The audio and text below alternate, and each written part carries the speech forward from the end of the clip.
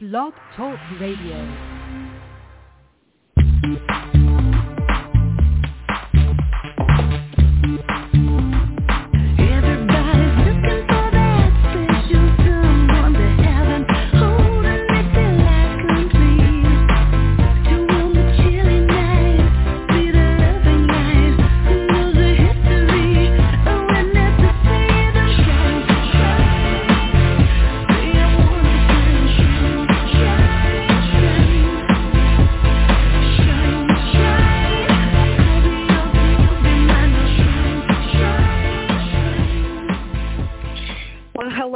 Welcome to another episode of the Mystical Matchmaker podcast. I am Marla Martenson, your host, matchmaker, life coach, intuitive reader, energy healer, author.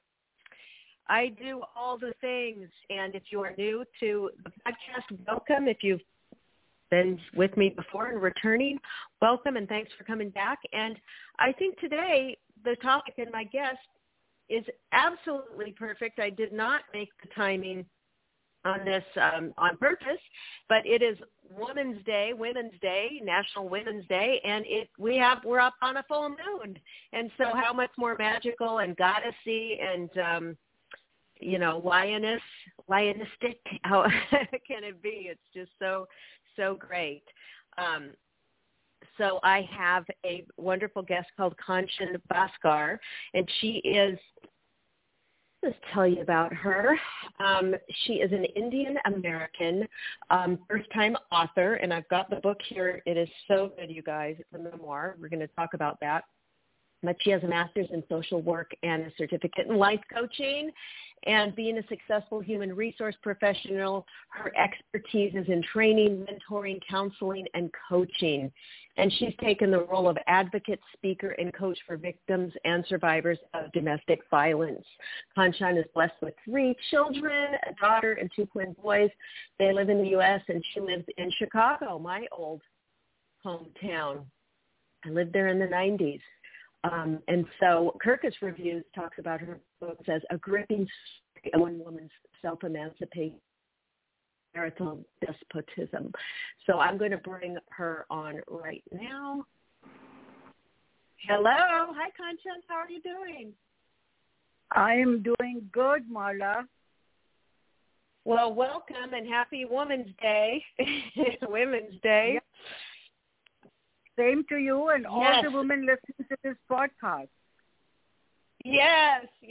Oh, gosh, it's so great. So I've got a little bit left to read of your book, just a tiny bit, but it is there. It's just gripping. And so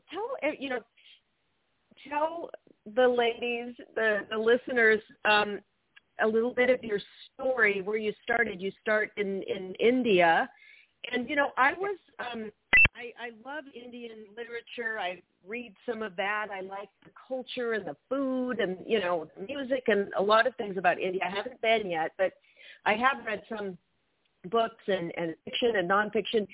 And I was gripped by the fact that, and you'll have to tell me if it's still going on today, because I was actually speaking to my dentist who's from India originally, and this was in the 80s, and you were pretty much, you couldn't do anything. If you're trapped in a marriage that is abusive, if the person tries to commit suicide, if something happens to them, if they do something, you're to blame, and maybe your family's to blame, and maybe your whole life will be ruined. It's like, so anyway, it's one of those books where you're reading it, and you're like, you just want to wring the guy's neck, and you're like, no, how can this be? So just tell us a little bit about how your story starts, and go ahead. I'll hand the mic over to you. Okay. Thanks, Marla. Thanks for those kind words and the introduction that you have given. Let me start with the happy days. So I was born in New Delhi, and I grew up in a very enlightened family, educated parents. They were working professionals, both of them. And it was a household of love and warmth and full of values. There was no inequality between sons and daughters like typically in India it happens. We were all equal, and rather the daughters were loved more than the sons because their viewpoint was that one day they will go away after the marriage. So it was a very blessed environment, so to say. And then the time came for my marriage, and I found myself in an arranged marriage to a social charmer, a bright young man who turned out to be a narcissist, angry, alcoholic, and a violent man. And the first time when he hit me, my whole life turned upside down. And I just did not know what to do with my life. By the time it righted, I was already trapped in his power and control. I had to escape somehow, but how? So, you know, by this time I was already blessed with 3 children. I had a daughter, and the twin boys came 3 years later. And the society shamed me. The law did not protect me.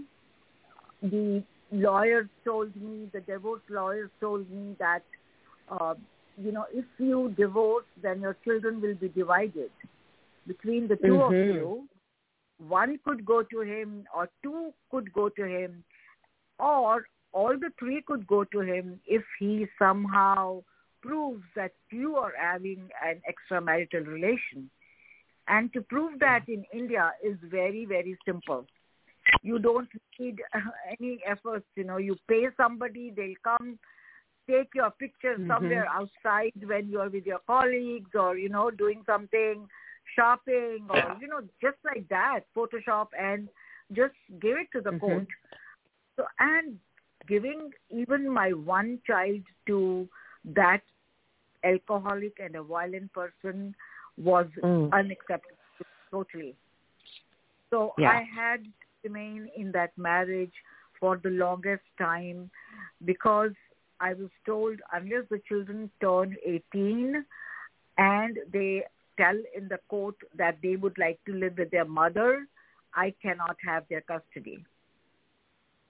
Right. So, and I was going to say, at one point I remember in the story that your parents even said, "Hey, why don't you we'll adopt the kids and you can get a divorce and start over," but you would not give up the kids, you know. Yes. I mean, that was my responsibility. The kids were given to me by God, and I had to be their mother and mother them. So that was not possible because they thought that, you know, I could remarry, and I said I will not remarry or gratify myself on the cost of my own child. So that was not, again, a possibility for me. So I remained trapped. I was hit by him every now and then, and it was not just one slap or one kick or one push or one pull. It was a proper beating. Yeah. You know, because the excuse for him was that I was drunk. I don't even know. I knew what was going on, you know. But also he manipulated me a lot, and that is what the classic case of such violent people, they are like that, you know. They will hit you, then they manipulate you next day. They will cry. They will be on their feet. They will say, "Pardon me, please, you know, don't go, don't leave me. I don't have anybody in my life. Where will I go? I will die. I'll hang myself." So you are in that fear of him beating you, or if you leave him, then he committing suicide or killing himself or killing you, killing your children. So I was totally lost in that marriage. You know, I was lost. I was numb. I was depressed. I was fearful. I was ashamed of the society. I was not protected. I was unsafe. So all that went on for years. And since I had the faith in the universe, universe, I thought, was my friend. It was kind. It was benevolent. It will protect me. I have my own blueprint there, and I have to go through this according to the blueprint. But then I know for sure that after war comes peace, and after this stress, there will be a day of happiness coming in my life. So I kind of accepted it because of that faith that this will come to me. And, that faith to bring me angels. The collaborators started to come in the form of mentors and guides and angels, and they directed me. So when I say angels are not like somebody with, different structure or a different face. They are us, all human beings, like a friend, a mediator. The God sends a mediator, and I knew that he was a mediator, but then that person was like an angel to me. That's why I say that the angels came my way. And Marla, the first angel who came my way was the person, a therapist whom I went to after my first child was born, and I was still very depressed and lonely and alone in this world. I went to her and I cried my heart out, and she said, Kanchan, you're an educated girl, and I see you almost like a frog inside the well who is not coming out of the well to see the world outside. So crawl up to the periphery of the well and see there is a whole lot of opportunities waiting for you. So why are you in the well? And that thought struck me. And I said, no, I have to come out of this well. And I started to search for ways of escaping along with my 3 children. And I kept searching till I found it. Yes. So the first, I had to literally strategize and plan my escape because I could not afford to make any error. If I made any error, then one of us will be not alive, either the children or me or him.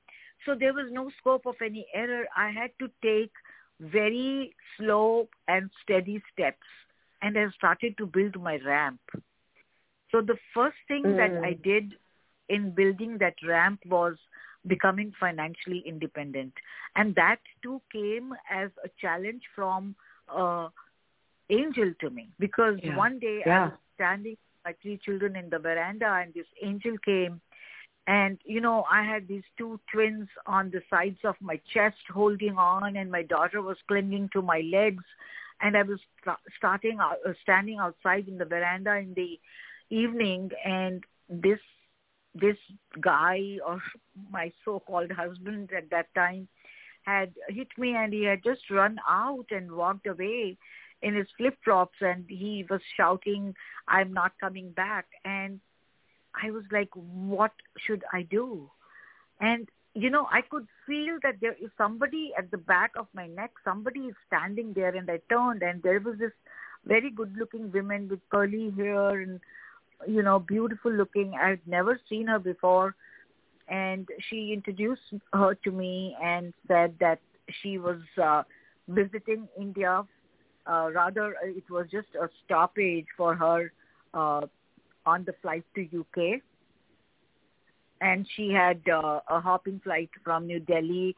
This house where she was standing just next door, there was just a 5-feet wall in between that house where she was standing and where I was standing. She said, this belongs to my brother, and I am just visiting him. So she said, you look very sad to me. What's wrong? And as soon as she said it, I wanted somebody to show that empathy to me, and I started to cry again. I was so full of tears. And she said, so what are your plans? I told her my story a little, and she said, so what are you thinking? And I said, what can I think? I've got these 3 children. I cannot go anywhere. I can't do anything. She says, no, these are all the excuses you're making. you can do if you want. You have to start working. You have to become financially independent. You have to gain that confidence in your life. And once you're financially independent, then you can plan whatever you want to plan. And she said that much, and she walked away. I came in, Marla, into the house. I went into the bathroom straight away. I washed my face. I looked into the mirror. I put some, kohl into my eyes, like the eyeliner. I combed my hair. I stretched my back, and I said, I am going to do it. That was the day that I swore to myself that for my children's sake, I have to become financially independent. So I started to look for jobs. So that was my first step on the ramp. Once I became financially independent, the second step on the ramp was to put my children into a boarding school. I did not want them to see all the mess and the whole massacre taking at home. And I did not want them to become, sociopaths or how these children, they've been in the violent families, what they become. So I wanted them to be brought up in the same manner like I was. So I said, okay, let me send them to boarding schools. I had no money in that sense of paying fee for 3 children. I did not think about that from where the money will come. I knew the money will come. And, so my faith has been there all the time. And then the third step that I took on the ramp was to buy my own house. Because I knew that when I am in my own house, he cannot push me out of the house like he does every now and then from his house in the middle of the night along with my 3 children. So that's the third step. And so like that, I started kept on building that ramp till the time that, when I thought he is not improving in spite of my so many efforts, he is not going to take any medical help. I've tried such a lot with him. Then at that time, I decided to come to U.S. And I came to U.S. and I'm away, far from him. And, the gift that America gave me was the gift that I was looking for years, and that was getting a divorce. Yeah. So, but he did show up with he did come for a little bit, and he showed up with his suitcase in America as well. Yes. And you let him in for a little bit. Yeah. But I liked when he knew that you could call 911 if he would lay a hand on you in the United States. Yes. So, Yes. He knew that. He knew that he could not jeopardize his visa status. But the good thing for him was that I got my green card through my job and the whole family got it. So, he stayed back here somewhere, wherever he is. And I got my independence. The day I got my divorce, Marla, I jumped on my 2 feet and I called everybody that I am independent, I am free, I can live my life now. And that is 23 years later. And so this is 20-something years later since you got the divorce, right? 23 years. 23 years later. 23 years. And he's still, he's in the United States now? He's somewhere living his life? Yes. Yeah. We are not in touch with him. My sons were for some time. They said, Mom, on humanitarian grounds, we just, call him once in a while. But they never responded, so they stopped too. Yeah. I'll bet if he saw your book, he's going to, be like shocked. But yes. Go ahead. That fear was within me for some time. After the divorce, I wanted to write, but then I didn't. But then, by now I've become so a forceful a person, so empowered. Yeah. I wanted this story of mine to go out to people like me, for them to know that they do not have to be under the or in imprisonment of anybody for that matter, whether it be your partner or anybody. There is a way out, and if I could find it, you can too. Absolutely. And let's see, I was going to say, well, what I was struck by too is his family. They didn't give you any help, or it was almost like they were just dumping him off on you because they knew what a difficult, mean person he was. Yes. And now, is in India, would you say that it's still all these years later the same? I mean, is it still the same situation for women if they are getting abused, or they'll get no help, or they'll be blamed, or if you're not married, you're looked upon as pretty much the same. Although you read in papers that new laws are coming and things are changing, I would say it will still take another 50 years maybe for them to change. But the seed is being sown as far as the law is concerned. The only difference that has made is that when I was in India being brought up, the urban India was only 5% and the 95% was more rural India, agricultural India. And these kind of stories were more prevalent in those cultures. Urban India, you didn't hear them so much. Right. But now, within the last 30 years or 40 years, now the urban India has expanded to almost 25% from 5. So people in urban India are more educated, and they are getting more enlightened, and especially the urban India, which is becoming a little bit more westernized, where there is a concept of partnership.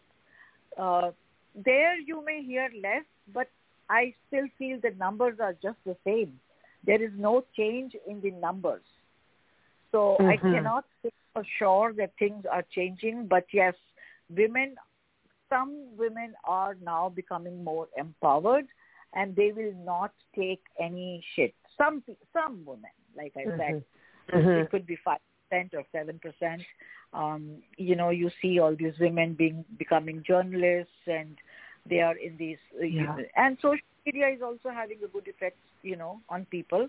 Some good effect, not all of it, but they hear the whole thing of love marriages and being nice to each other and being romantic to each other. So that those things are coming slowly. And his family, I mean, I think it was his sisters in your book that was saying, why don't you just put up with it? All of the women get beaten. I mean, that's just the way it is. Why do you have to make a fuss, basically? And then what struck me too is when your own father, he had to acquiesce to your husband's father. Like the husband's family kind of called the shots, and your father couldn't really stick up for you too much because the husband's father was, and coming from a, growing up in the United States, it's just like, when we're reading this, when I was reading it, I was like, what do you mean? No, you tell that guy, you don't treat my daughter like that, and it's just such a different culture. It's just ingrained. That's the way people were brought up, and you don't buck the system. I mean, there's this hierarchy, and hard to fathom for someone who didn't grow up that way. Very interesting. India is a patriarchal society, whereas here U.S. it's more pronounce it for me, please. Matriarchal society. Matriarchal. Yes. So that also makes a difference, because men role belief system in India is totally different from what it is here. There, the men role is that we are born with power. We can exert power, whereas a woman is to serve us. So unless that men role belief system changes, nothing can change. Because, the whole lot of people in the government, in the government administration, the lawyers, the police force, everybody, they are hired from these rural areas. So Right. the system is that woman is to be treated like a doormat. Yeah. Yeah. So And then and then you were also, not only was it physical abuse, but it was just so much verbal abuse. And I do talk freely about, myself always taking, because it's not perfect here in the States either. I mean, we did have, I think it wasn't until the 1970s, I think, possibly, that women couldn't open a bank account without their husband have their own bank account or something. There were some things here that was like, hey, but of course nothing as severe as India. But I always chose partners that would verbally and emotionally abuse me, the narcissistic types.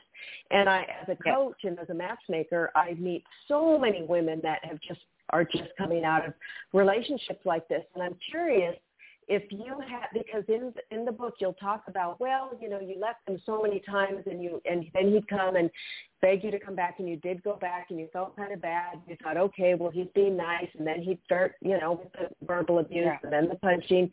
And it does something, I think it does something almost like Stockholm syndrome, something to our brain chemistry, where we're so used to that nice and then mean, and then nice and then mean.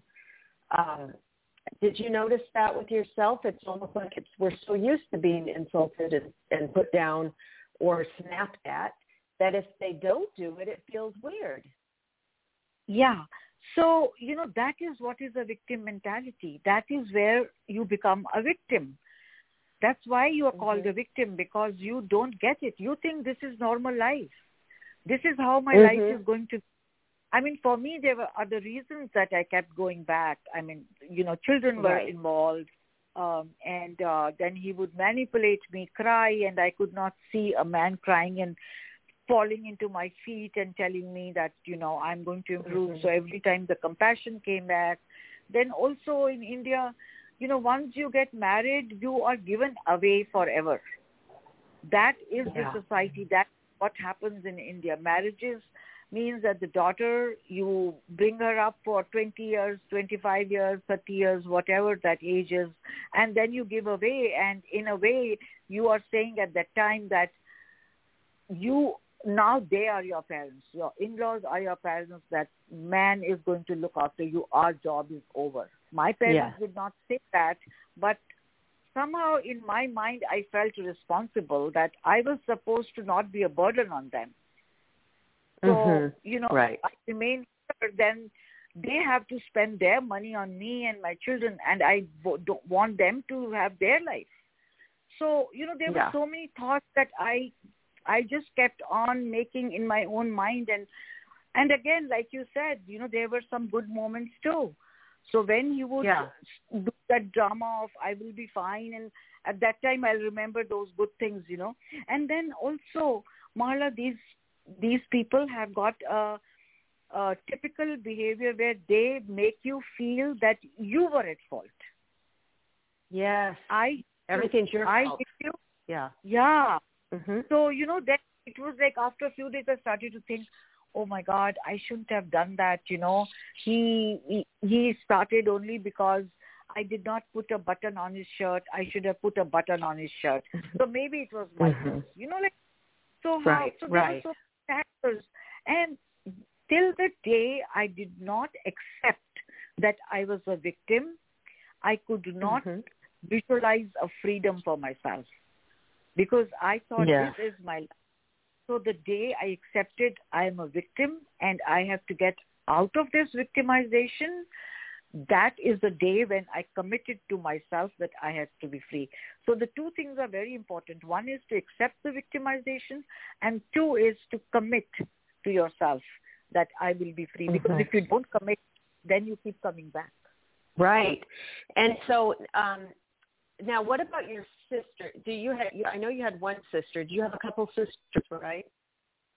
Yeah, just one sister, one elder sister. Oh, one sister. And did she have a good marriage, or was her husband better? Did he treat her well?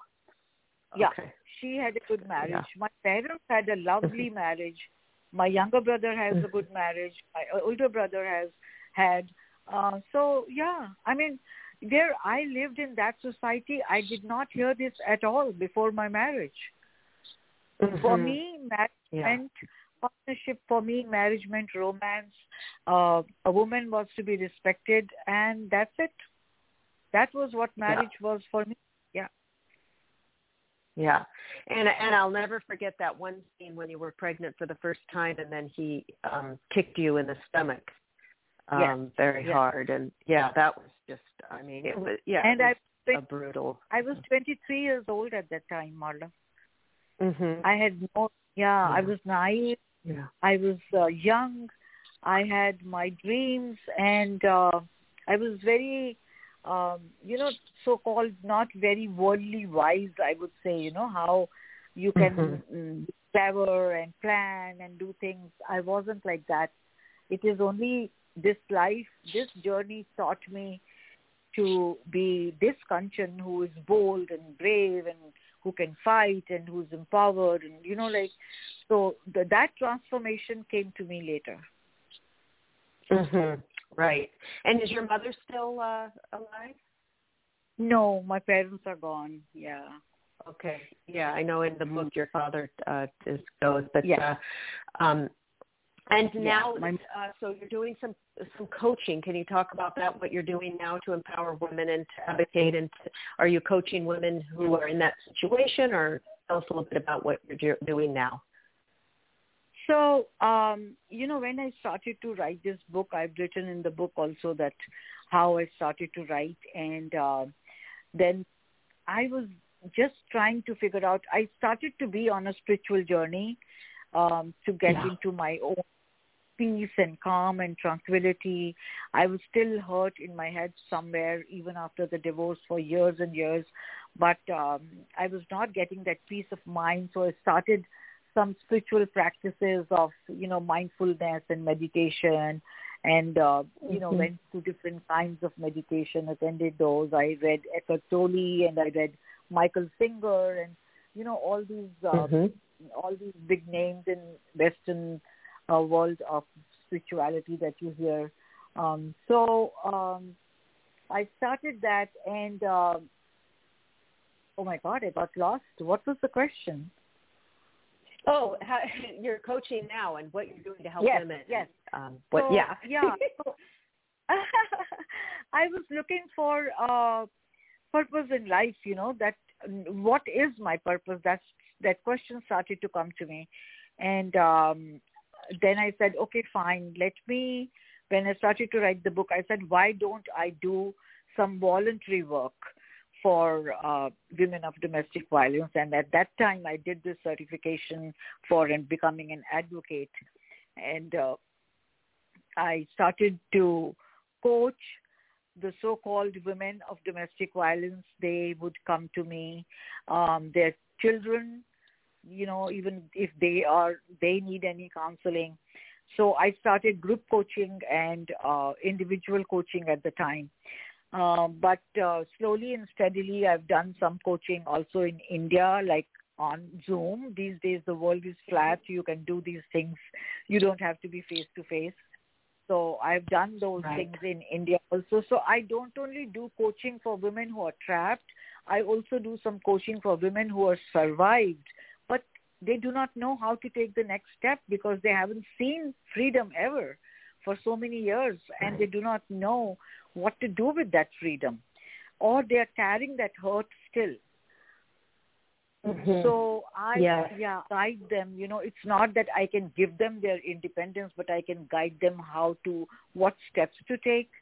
And one of the biggest steps, again, after you accept your victim and after you committed to freedom, is to have belief in self. And, unless you are yourself strong, physically, mentally, and emotionally, you cannot get out of that trap. So once you have that, and then you will get out of that trap. And then, some people have faith in religion, some have faith in spirituality, some could have any other faith. And those are the faiths that carry you along, because that gives you strength. That gives you, Yeah. So, that's what I'm doing right now, and I'm hoping to expand this a little bit more as the days are going by. I'm still working full time, but I plan to retire and just get into this full time. Yeah, I started doing that. I've been a matchmaker for over 20 years, and I found that so many of the women that I spoke to. Yeah, that is very interesting. Yeah. It's very interesting. Yeah, matchmaking is kind of high end, like millionaire matchmaking. For the men tend to be affluent, busy, older. A lot of my guys now are 70, late 60s and 70. They're divorced or widowers, but I find that a lot of the women that I had met 20 years ago are still single today, and they're going in and out of bad relationships or ones that just they'll go pick the same kind of guys, the guys that are not available or so I've been coaching, getting certifications, and really diving into this why, and finding that in the Western world, it's not the issue of society or being in an arranged marriage. It's our childhood wounds, whether we were bullied or molested or from a divorced family or told we're not good enough, and then that's in the subconscious, and then we pick these men that, so like, for instance, with me, I know I was bullied quite badly in school, and then who did I pick every time when I grew up? Bullies, verbally bullied. And so working on that, the shadow work, the codependency, and all of that is what I'm working with now. So, yeah. Right. And I know a lot of... from you. What? Sorry. I said there's lots to learn from you, because I was listening to one of your pod shows before this interview. And I said there's such a lot to learn from her, and, so let's remain in touch and keep talking. Yes, absolutely. And I find now when the women mostly that find you or reach out to you, are they more the trapped ones that are having the physical abuse, or do you also find a lot of them that are just picking the men? There's so many narcissistic type of things going on now where the men seem to want to hold you down, or they're not happy about what you're trying to do and expand, and the women are fighting against it, and it's just like it's an interesting dynamic. Yeah. Is that what you're finding as well? So right now, no, but now I am getting more into any situations of adversity. So it's not only just the domestic violence, but any adverse situations that you face, I may diversify into that. That's what the plan is. Mm-hmm. Right. Well, that's wonderful. And so everybody, Kanchan's website is it's linked up at the show notes.